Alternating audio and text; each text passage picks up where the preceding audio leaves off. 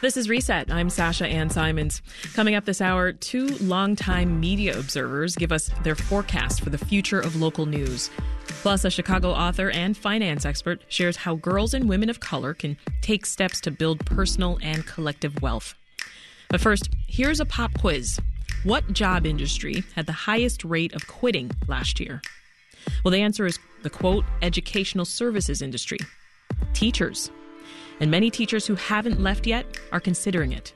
One survey from June of last year found that 1 in 4 educators has thought about leaving his or her job. The teacher shortage has affected us here in Illinois, too, especially in rural parts of the state where most schools are understaffed. So we know that teachers are leaving the classroom, but where do they go after that?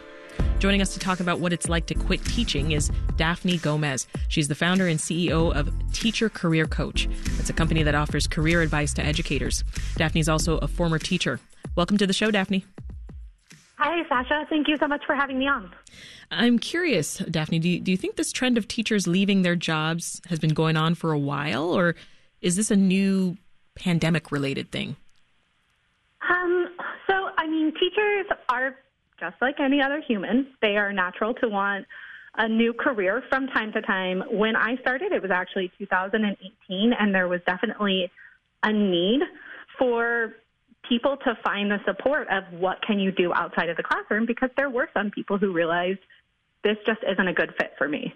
I have never seen it at the rate that it is right now, and I think that there are a couple different factors that could be playing into that. You know, the last 2 years have been very difficult and challenging for many teachers, but it's also the first time they've been exposed to so many different opportunities when their colleagues started to leave, and then their colleagues started to talk about, well, I do this now, and, you know, maybe they had a salary increase, maybe better work-life balance, and I think it's a little bit of a snowball effect.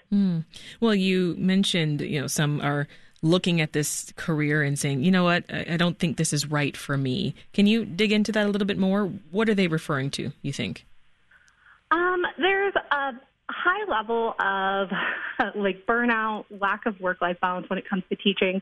You go into the profession and you have these great expectations of all the impact that you're able to make, and then sometimes maybe the district that you work at has very strict curriculum policy where you're not able to differentiate. You're on a very strict time schedule. Or maybe you don't realize, because it's your first career, that being in a career where you are making hundreds of decisions almost every hour with 30 students, you are differentiating and making 30 little decisions, that the decision fatigue might weigh on you at the very end of the day. There are so many different reasons why it ends up that it's not potentially the best career for every single person, even though every person went into it with a passion for education. Yeah. And then also there's, the thing with most careers is there's room for growth. There's a different type of career trajectory. If you work at a larger company, you can change departments. But with teaching, there's really a couple of district level coaching positions or just a principal role. And so some people may find themselves craving change, just simply liking to be constantly learning and evolving as a person. And I don't think that there's anything wrong with that either. So what about you? What was your own experience leaving the profession? Because you said you only started in 2018, right? Oh, no. So I left the classroom in 2018. Oh, okay. Or 2017. Because I was going to say you didn't last very long. No, I left the classroom in 2017. I actually was a fifth grade teacher for 3 years, and I changed school districts. It's one of the things I always tell teachers to try to do if they're on the fence and they're not 100% sure, to try and change grade levels or change school districts and just see if a change in environment helps them feel that it's a better fit. And for me, I was struggling so much with my mental health at the time and burnout. I was actually ending up finding myself at the hospital a couple of times for stress-related illnesses. And, the very end of that school year really broke me, and I realized I just needed to try and find something else for at least a year, because I was not the best thing for my students, and I just needed to figure out what was going on. Yeah. And I ended up actually landing a role as a professional development trainer for a Fortune 500 company, and I realized after a few months, no, this is a better fit for me. It's still showing my passion for education. I'm still doing trainings. I'm still working in education and able to impact education, but I had more autonomy and a little bit more flexibility. And it also opened my eyes to an entire world of former teachers who were working in different capacities. Yeah, so you got out of that and you shifted into creating a company to help other teachers make career changes like you did. Yeah, so that really, when I was actually working for that Fortune 500 company, I was speaking at national conferences on behalf of this education company, and what I found, teachers would come up afterwards and say, how did you get this role? And I started to hear all these whispers of, oh, great presentation, but can you help me find other opportunities? And before the pandemic, it was really something that was stigmatized. People didn't talk about it very often. Even when I was leaving the classroom with colleagues of mine who knew I was breaking down and I needed anything else, the chorus was saying, you are such a great teacher, you cannot leave this profession. And that was the mentality back then of people just stayed in the career for forever, no matter what. And so when I was doing these conferences and I heard all these people whispering and saying, I really need help, that's when I started to team up with someone who actually had 10 years of human resources and recruiting experience to help kind of determine the different places that she had seen teachers going, and then coupling it with my experience of working in education companies and starting to just create this like community so everybody could find the support that I wish I had. Well, as we mentioned off the top, Daphne, this industry had the highest rate of quitting last year. So where are teachers going? They're going to a variety of different places. I always kind of put it into three little buckets. The first bucket are people who are still staying, working with children, or wanting to work in a similar environment. So they may be going to museums, healthcare facilities that need people to actually still do training or education focus, and then also a lot of nonprofits. The second bucket, which is one of the more popular ones, is anything basically to do with an education company, not just professional development trainer or curriculum writer, but customer success managers, SDRs, BDRs. Those entry-level sales positions are great for teachers who are looking for something that has a little bit more flexibility, but also maybe a higher pay. And then account executive roles are usually for people who have leadership skills, have already been working or understand what's going on in the district policy making.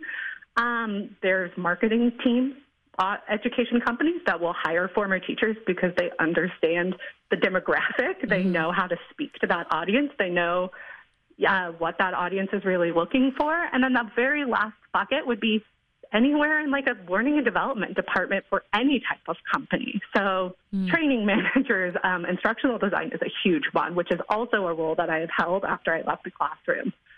So and one that people don't really think about very often, but even just like an office manager position, somewhere where you're organizing all the data, you're kind of like a team leader, maybe a project manager of some capacity.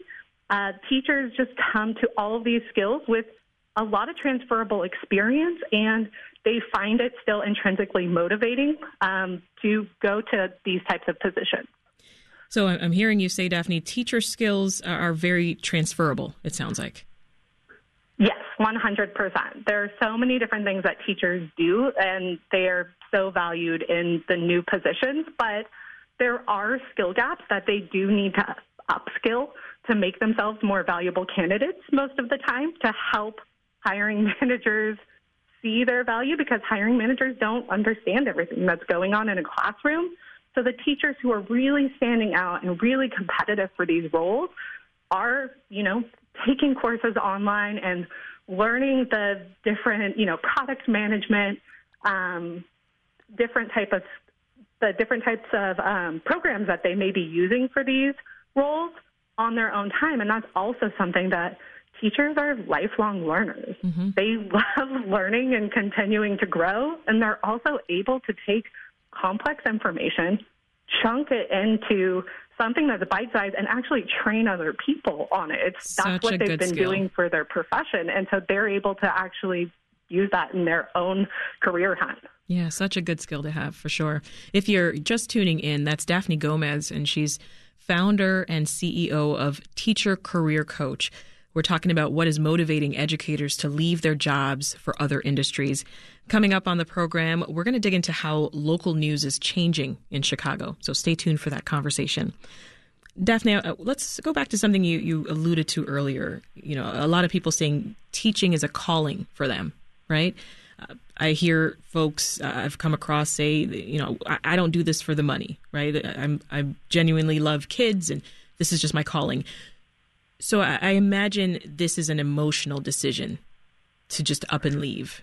Did you get that sense from the teachers you talked to? I don't like generalizing for anyone, for any audience, but what I am hearing from the majority of the educators that I talk to is this is their last resort. This was not something that they ever wanted to do. Mm-hmm. Even myself, I wanted to be a teacher forever. And then I realized when I went into it, that's heartbreaking. It's not the right choice for me. And so leaving is something that it feels like you're losing your identity. Many people have imagined being a teacher since they were little kids. And they also have this huge emotional connection to what a good teacher looks like. They had someone who inspired them that made them want to go into this profession. And so leaving it feels almost like a divorce. It's because this is a career you're supposed to be in forever. You get into it with the understanding of I'm going to do that for 30 years or 40 years. Mm-hmm. And then realizing I have to leave this, and it might also negatively impact someone else, and it may negatively impact students' ability to achieve, and that is heartbreaking. It's probably the first time that they have put themselves in above someone else's needs for a very long time. You said something very powerful there. You said it feels like you're losing your identity when you leave this industry. How do you think that would impact the transition then, Daphne, when you step into a different industry, something new? Yes, there's probably relief from what you were getting away from, but it's got to be difficult, at least to start. There is a lot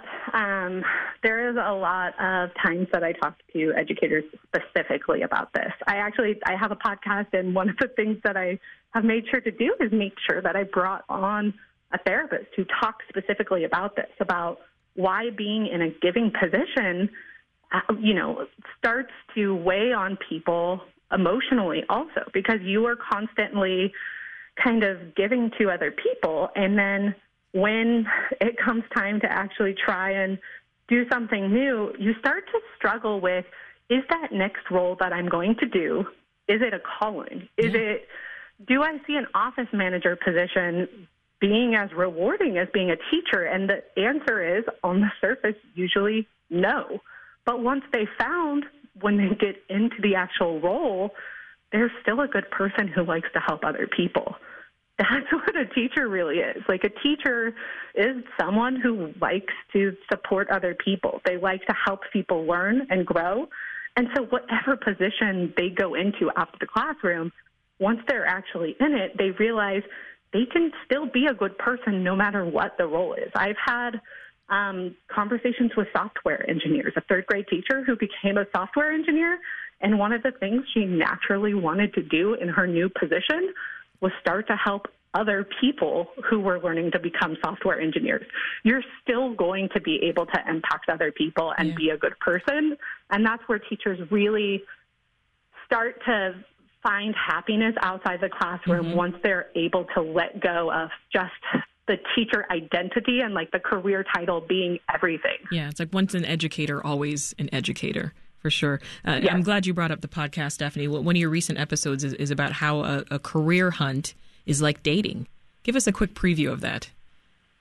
Oh, yeah. So I think I said a little snippet of it, just it felt like a divorce. But basically, the longer that you've been in the career, the more heartbreaking it's going to be. If you feel like you have whiplash, if you feel like out of nowhere, wait, this isn't what I thought it was. I'm not going to be able to do this forever. I wanted to make this work, but it's no longer going to work. It can be something that is very heartbreaking to come to that realization, because teachers, once again, went in it for, for their passion. And it is very hard for them to walk away from it. I think another point that I make on that specific podcast is it's really important, like you would if you were on a first date, to come across eager but not entirely desperate for just anything. So I kind of make the joke of when you're looking for something, you can't just say, like, I'm looking for anybody but Steve. You need to be looking for something very specific and confident that you know what your non-negotiables are, because hiring managers and companies are picking up on some people who are going in and just saying, I need anything except for what I was just doing right now. And that is not the way to alleviate concerns that you're ready to transition into a new role. Mm-hmm. You need to start exploring your new career opportunities, figuring out what it is that you truly want. And that way you can go in confident and say, I know exactly what I want, and not come across desperate. That's great advice for any teachers who might be listening right now, Daphne, wondering what else is out there for me. Before I let you go, I know that you also offer paid coaching. So tell us, at what point should a professional, any professional, not just teachers, hire a career coach? That's a very personal decision. I really strive to make the majority of what I do free.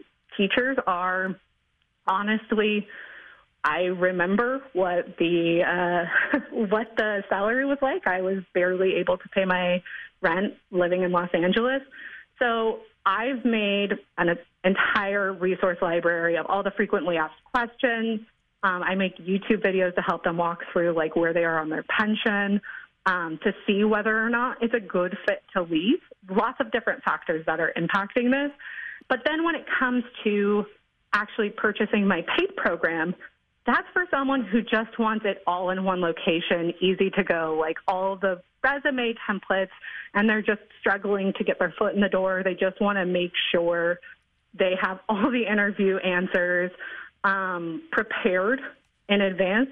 So it's just someone who wants a fast track, and then also maybe a private community where they're able to stay motivated and talk to some of the other former teachers. So I would recommend a professional, especially when it comes to rewriting your resume, if you are struggling with translating and articulating your skills, because hiring managers often do not know what you are doing in the classroom. And so many things that I see, teachers are using terminology specific to the classroom, like IEPs, where it should be translated into a way that's more aligned with what the actual job description is. And so a hiring manager can make that inference on why you are actually putting in IEPs on your resume. But other than that, it's mostly just kind of to help have all the resources ready to go, and kind of like a guide to help someone know what they should do first and then what they should do next. That's Daphne Gomez. She's founder and CEO of Teacher Career Coach. Daphne, thanks so much. Want more context on the top issues of the day?